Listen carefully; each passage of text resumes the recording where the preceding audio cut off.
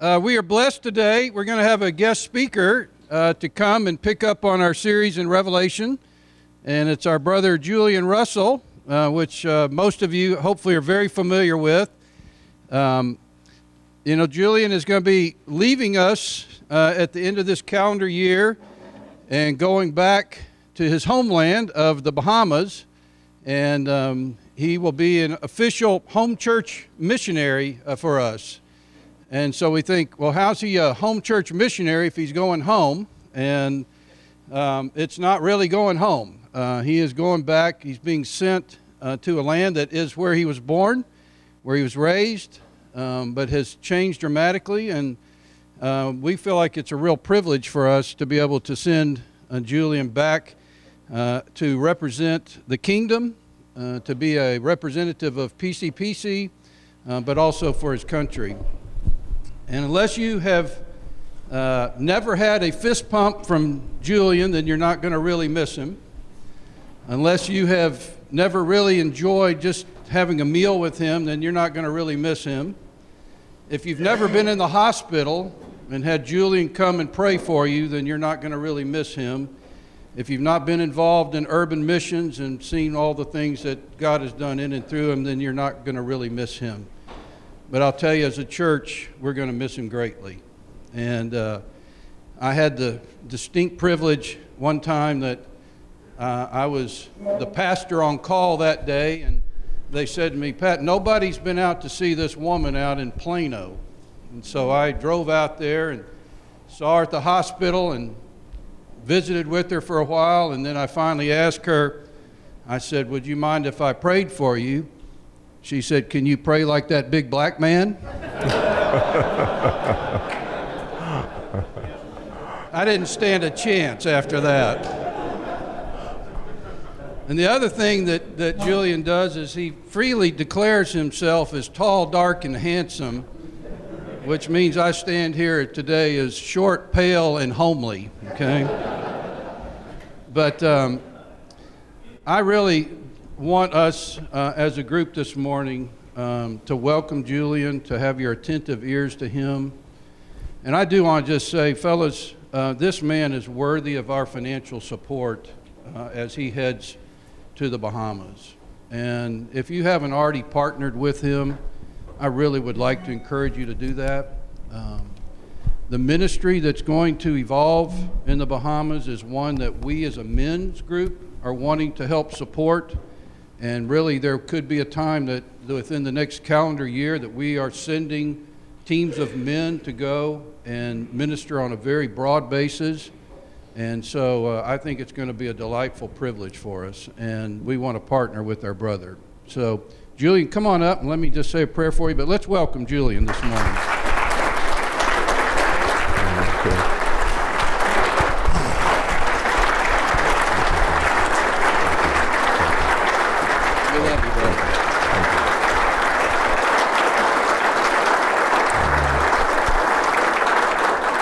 Thank you all.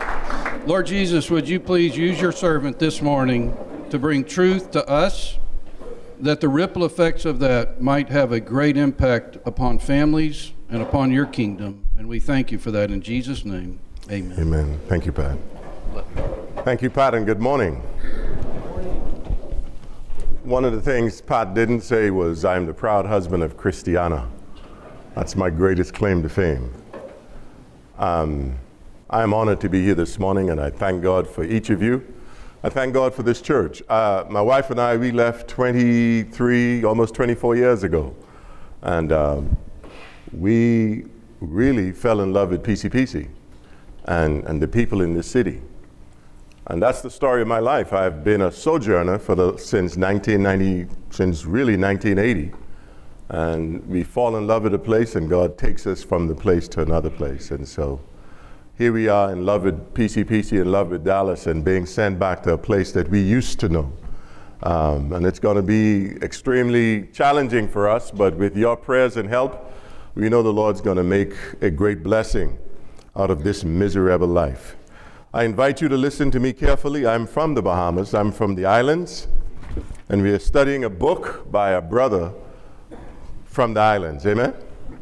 John is on an island, and he's giving a panoramic view of God's intents and purposes for the people of God who are in deep weeds. I am delighted to represent Chad and Paul in some small way. And today we're looking at finding hope in affliction. Last week, Paul talks about affliction and comfort in affliction. But today I want us to look at finding hope in affliction. I want to pick up on that because there's a direct link between the 7 seals that he spoke of last week and the 7 trumpets of today. These plagues convey meaning to the 7 churches, and they convey a kind of meaning that John's audience understood far better than we do. Richard Bauckham says, John has taken some of his contemporaries' worst experiences and worst fears of war and natural disasters. John has blown them up to apocalyptic proportions and cast them in biblically elusive terms. In essence, John is speaking the language of his audience, but he's doing it in such a way that he's instilling the fear of God within the 7 churches to whom these letters are sent. And so the plagues mentioned in this text connect the first century reader to Old Testament events. So these are not just random acts that some brother on the island under great stress dreamt of or just had this vision. God is purposeful. And when we read this text, we see allusions to the fall of Jericho under Joshua. Remember? They marched around, and on the 7th day they blasted the horn, blasted the trumpets, and they were to keep silent on the 7th day until they just let out this loud blast.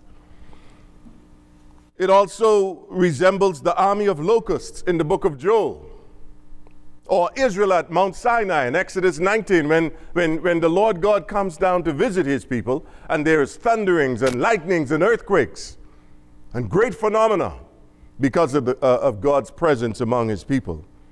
And of course, these plagues in Revelation 8 and 9 resemble the plagues that are described in the Exodus in Egypt.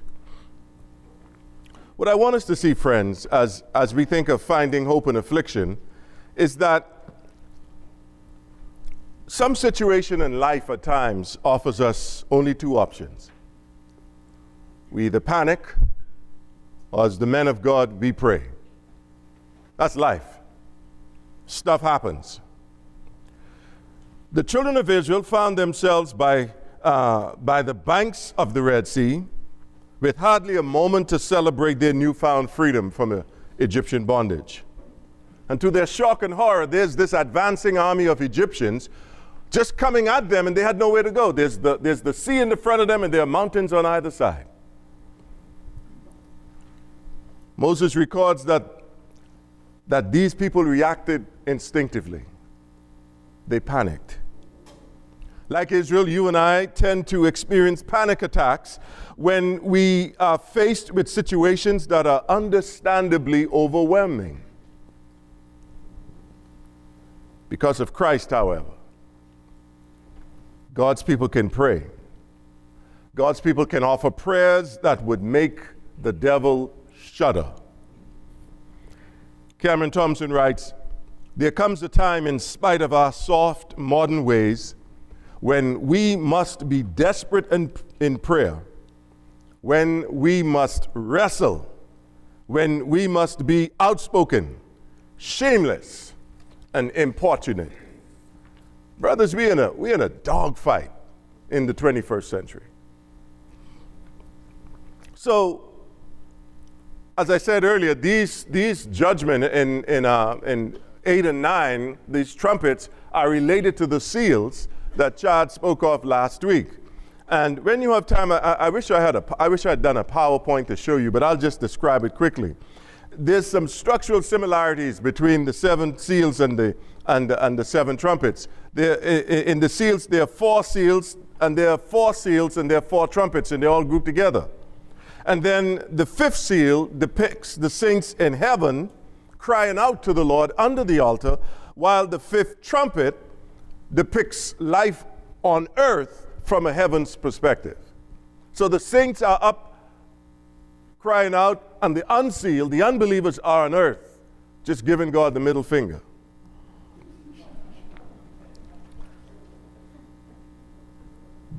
Terrible judgments follow the sixth seal. Terrible judgments follow the sixth trumpet. And with the seventh trumpet, as well as the seventh seal, there's this interlude. There's this moment of silence. Now, the opening of the seals brought comfort last week, we learned, to the people of God. But the blasting of the trumpet brings woes to the people on earth. Now, in Old Testament times, trumpets sounded an alarm against the enemies of God's people. As I said, when Joshua blew, Jericho fell.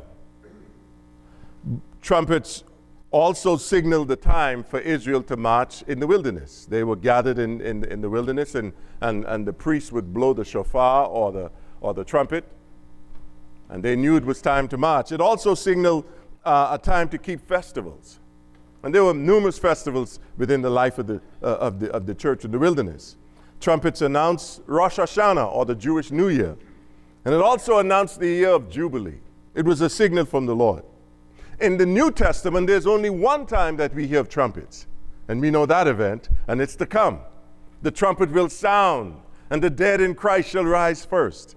And we who are alive and remain shall be caught up with him. And we'll meet him in the middle of the air. Amen?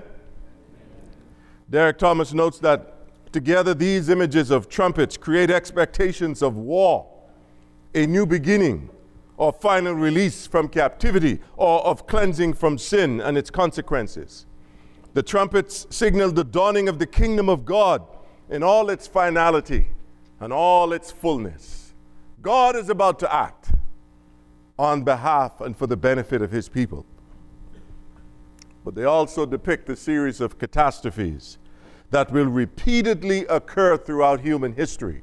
So don't try to read this text thinking, okay, yeah, this trumpet goes to that period of time, or this goes to that period. No, John is saying this is a recurring series of catastrophes that the earth will experience, and the people on this earth will experience because of the sovereign redemptive purposes of Almighty God, the Creator and King. And so we look to the text. And while we are talking about prophecy, the thing that John brings out clearly at the very beginning of chapter 8 is the power of prayer. And I don't want you to miss this, brothers. I don't want you to miss this. It's the power of prayer. In chapter 6, remember the souls of under the altar, they're crying out, "How long, O Lord? Vindicate us, please, God." They've been crying out to God.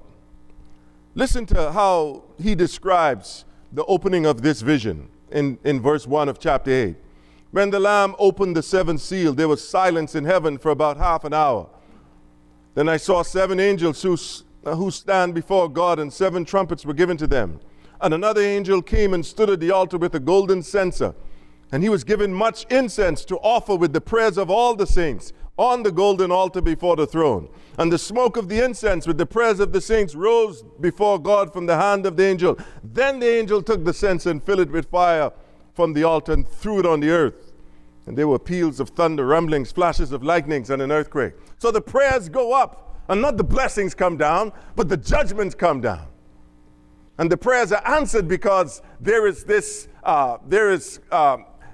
thundering and lightning and earthquakes and noise, which are similar to the theophany in Exodus chapter 19, when the Lord's on Sinai. This is God's approval. He hears the cries of his people throughout the history of humanity. And so I want us to see the power of prayer. Craig Keener says, the suffering of God's people invite his intervention, even if his time is not always our time. The old Negro spiritual says he's an on-time God. He might not come when you want him, but he'll be there right on time. Can I get an amen?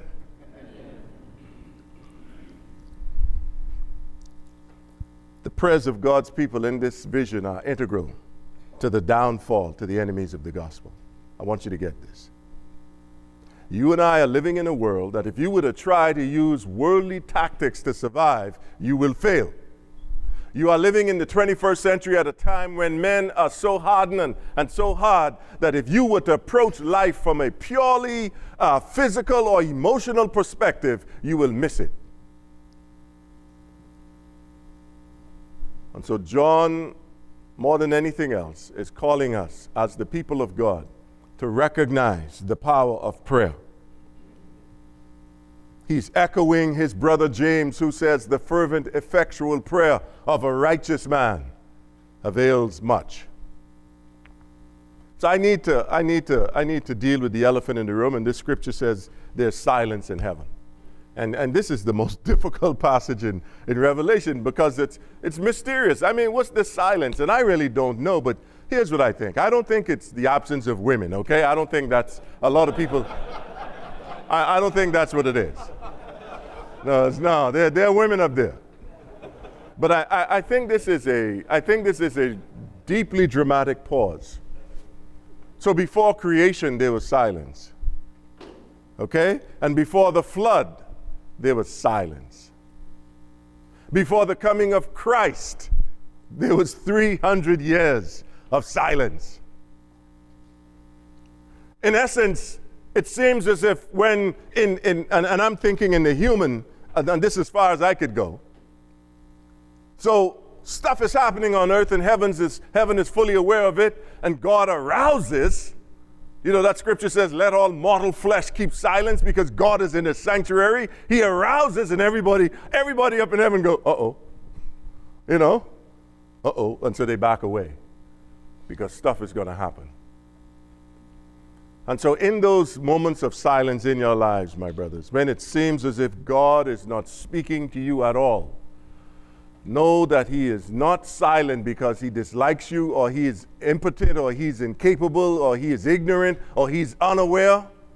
Know that it is a pause for the Almighty God to unleash all of his divine godness upon you and upon the situation that you face. Man, I wish y'all were Baptist folk. I'm just teasing. Somebody told me in the PCA, when people really get it, they start writing. They don't say amen. But permit me a few seconds of testimony. I experienced silence from God. I experienced a time when I was convinced that God was against me. I was utterly convinced, because after a month of stuff, you know, you could wrestle with a month of being paralyzed. But 7 months of it, and you lost your job, and you're losing your faith, and you're losing everything else, and you ain't got no money, and you can't walk, and your wife is pregnant, and I'm too ashamed to let people know that I'm this sick, and God's not answering prayers. Man, it was silent. It was silent.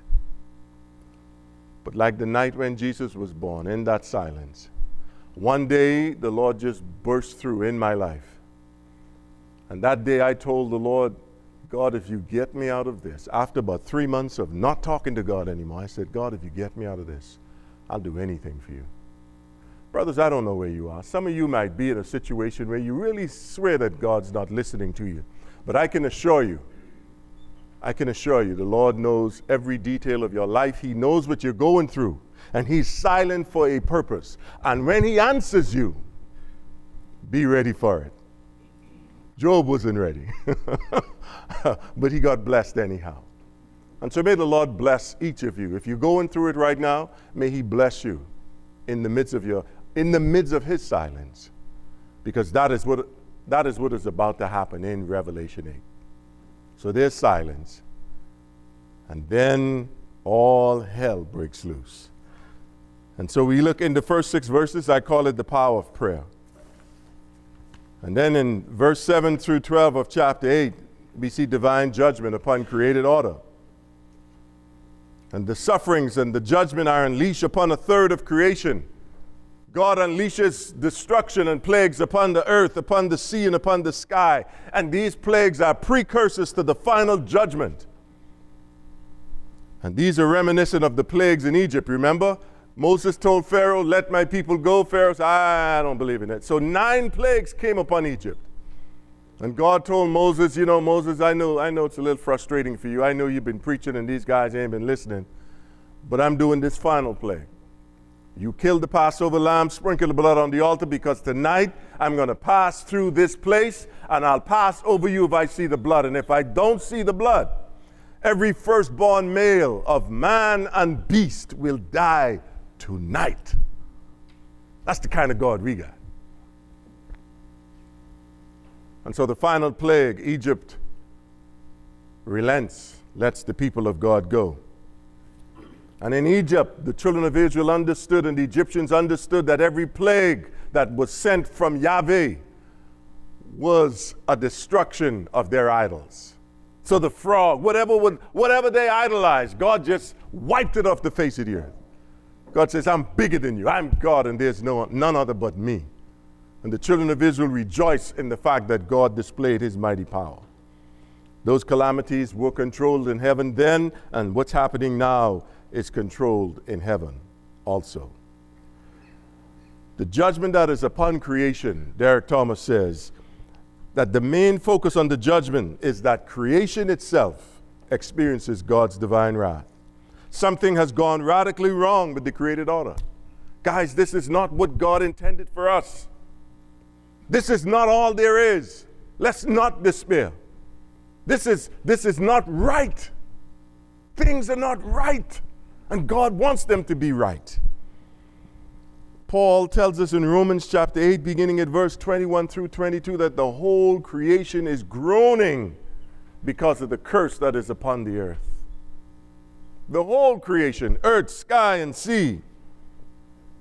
Because everything is twisted and everything is misshaped. And then beginning at chapter 9 and verse 1, we see the plagues come and they harm the creation. But then we see a supernatural horde of tormentors coming out from the bottomless pit. All hell breaks loose, and mankind is affected. In verse 1 of this passage, the angel is described as an eagle, and he cries out, "Woe! Woe!" He gives 3 woes. This is bad news. What he is saying is bad news. But the fact that, you could trust the message and you could also trust the messenger in this one. This is bad news. Because every time there is eagles, there are eagles mentioned in the Old Testament prophecy. The eagle symbolizes, he's an omen of evil. He's the bearer of bad news. He has nothing good to say. In the Old Testament prophecy. You know, Rome had the eagle as their sign in John's day. And John's telling the Romans who are holding him, persecuting him on the island of Patmos, man, the best you have to offer is bad news. You got nothing good to offer us because we are sojourners. America, the symbol of this great country is the eagle. And I'm speaking to someone who is not from this country, who lives in another country. Man, America is good news to to the Bahamas. I go places in West Africa and I go places all over the world, and what the Lord is doing through men like you and families that you represent is good news to so many people. And it's bad news to people who don't do right. You with me? I mean, Osama bin Laden, that's bad news to him. And those dudes in Al-Qaeda and ISIS and them and folks who try to oppress people, man, you could expect the might of the eagle upon you. And so may the Lord protect and preserve this great nation for many years to come. That's my prayer for you guys, in Jesus' name. And so this is bad news for the people on the earth. And John tells us that there's a star that fell from heaven and was given the key to the bottomless pit. Early on in chapter 1 of Revelation, he writes this letter to the 7 stars, churches. Star in Revelation 9 is a fallen angel. Anybody knows any fallen angel in Scripture? Anybody knows his name? Lucifer, Satan, Mephistopheles, whatever he is. But he has been thrown out of heaven, and he's been given the key to this bottomless pit, to this abyss. And I want us to see the spiritual dynamics at work that are going on. So a fallen angel has been given the key to the very portals of hell. And all kinds of weird creatures come out of this.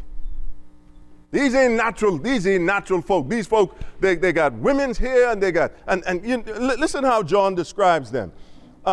He calls them locusts. Verse 3, they had the power of scorpions. They didn't harm the grass. They were allowed to torment them for 5 months. That's how long insects last, by the way. If you're trying to worry about these figures and you're trying to put them into perspective. In appearance, they were like horses prepared for battle. On their heads would look like crowns of gold. Their faces were like human faces. Their hair like women's hair. Verse 8, and their teeth like lions' teeth. They had breastplates like breastplates of iron, and the noise of their wings was like the noise of many chariots with horses rushing into battle. They have tails and sting like scorpions, and their power to hurt people for 5 months is in their tails. I mean, these are some hideous creatures, and they're tormenting. And they're killing a third of people. And they're tormenting the rest who are not sealed. This is not physical, guys, because locusts don't eat meat. You with me? So this isn't locusts coming on the earth to eat the earth. Locusts are vegetarians. These are demonic, supernatural beings under the headship of the God of this world, who Paul declares. And so Paul tells us things like, in chapter 2 and verse 1, that you once walked according to the course of this world, according to the prince of the powers of the air. And he says, and that's Ephesians 2, in Ephesians chapter 6 and verse 12, he says, for we don't wrestle against flesh and blood, but against principalities and powers, and against rulers of the darkness of this age. What I'm trying to say to you, friends, is when you see strange things going on in this world, when you see people acting in a certain way, I want you to realize that these are not natural things going on. The judgment of God has been unleashed upon the people who reject the gospel, and they're capable of doing things that will blow your mind. My daughter teaches kindergarten, and she tells me some of the things that her kindergartners are already aware of. I mean, I was shocked. I mean, there's stuff happening in the minds and hearts and in the bodies of people that would blow you off the face of this earth. They can't be human. I mean, how could 5 men decide to rob an old woman and then shoot her or shoot him? I mean, that's demonic. That's satanic. Because these tormented people who have been influenced by the sovereign will of God in allowing the enemy to unleash his power on this earth, these people ain't thinking like humans anymore. As a matter of fact, William Hendrickson says, here are the demons robbing men of all light, of all true righteousness and holiness, joy and peace, wisdom and understanding. These are incomprehensible demonic powers. They've been unleashed into human history, and they're simultaneously both attractive and repulsive. And it's all by the sovereign purposes of God. I mean, that's what sin does to us, friends. Sin appears nice to us, and then it destroys us. Can I get an amen? Unbelievers, the unsealed, are the victims of this horde from hell. And thank God it's only 5 months. That's the doctrine of total depravity. It's not called ultimate depravity. It's total depravity. There's a limit to how evil we could be. Thank God for his restraining power. But where's the judgment in this? The judgment in this, my friends, is that the people on earth, the people who reject the gospel, who are being harassed by these demonic forces, who are being killed by these demonic forces, the judgment is that these people they don't want God. They reject God knowingly. And they're living under the realm and dominion of the evil one. and they're free to do anything they want to do. That's their judgment. Not even hell itself could frighten them to Jesus.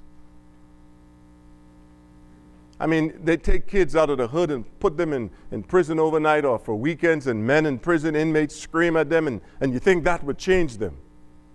And those kids get out of there, and within a matter of 2 weeks, they're back to their old nature. Listen, we are not saved by anything other than the blood of Jesus Christ. And so despite the wickedness and the evil that is coming upon us, and people are, oh, 9/11 and other stuff happening, folks will not change. They will not run to Jesus of their own free will. They would rather choose evil because we are naughty by nature. It's divine judgment. And sadly, there's no repentance. There's no repentance. Beginning at verse 13, we see this divine judgment. These horses, they come upon the earth, and these riders, and the power is not in the riders, the power is in the horses.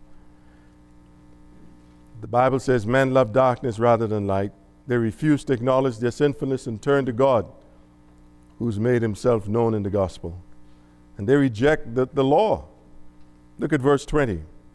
The rest of mankind who were not killed by these plagues did not repent of the works of their hands, nor give up worshiping demons and idols of gold and silver and bronze and stone and wood, which cannot see or hear or walk. That's the first commandment. Nor did they repent of their murders or their sorceries or their sexual immorality or their thefts. That's the rest of the 10 commandments. And God gives these people up. Like Pharaoh in the Old Testament, their hearts become hardened. So praying will give you hope in this life, friends. Because if you think you can scare your children or scare your neighbors or reason with people on this earth to get them to see that Jesus is the only way, you will fail. That's why I took you to Egypt in the beginning. Because Pharaoh, all of the stuff that happened to Pharaoh, it didn't faze Pharaoh one bit. All of the stuff that's going on around us, it's not going to faze people one bit. And so we find hope in prayer. Here's what I mean. We, sitting in this room, we believe that God is all-powerful, all-knowing, all-wise, omnipotent, and all these great things. And he displayed and demonstrated his awesome power in the Old Testament to the children of Israel as he wiped out Egypt and the Pharaoh. And here the children of Israel on the banks of the Red Sea, just relishing in the fact that we are finally free. And to this shock and horror, the army is coming. I mean, you would think after all that God has put upon them, all the judgment that he's put upon them, you would think that Egypt would be terrified to touch the people of God.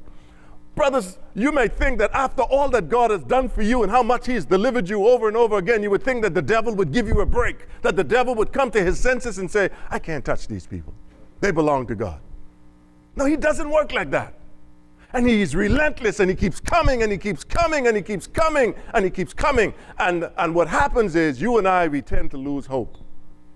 Because we begin to believe rationally that the God who we believe is all-powerful somehow is incapable of taking us through this situation that we face. And we lose hope. But I beg you in the name of Jesus,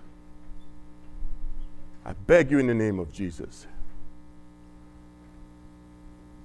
don't panic. Pray. Pray prayers that will make the devil shake in his boots, that will make him wet his pants. May the Lord encourage you this day. I don't know what you're facing, brothers, but I am convinced that we are sojourners. We are disconnected from a lot of things. We are enemies because of who we align ourselves with. We are the silent minority. But the God who has called you unto himself is the same God who is in control of everything on this earth. The seventh trumpet will indicate the final judgment. It's not over yet, but rest assured, it's as good as done. Amen? May the Lord bless you. May the Lord strengthen you. May the Lord give you hope in the midst of all your trials. And may the peace of God, which passes all knowledge and understanding, guard your hearts and minds until the day when Christ Jesus, your Savior, your Redeemer, shall come for you personally. Until then, resist the devil. Look to God, and he will flee from you. In Jesus' name, amen.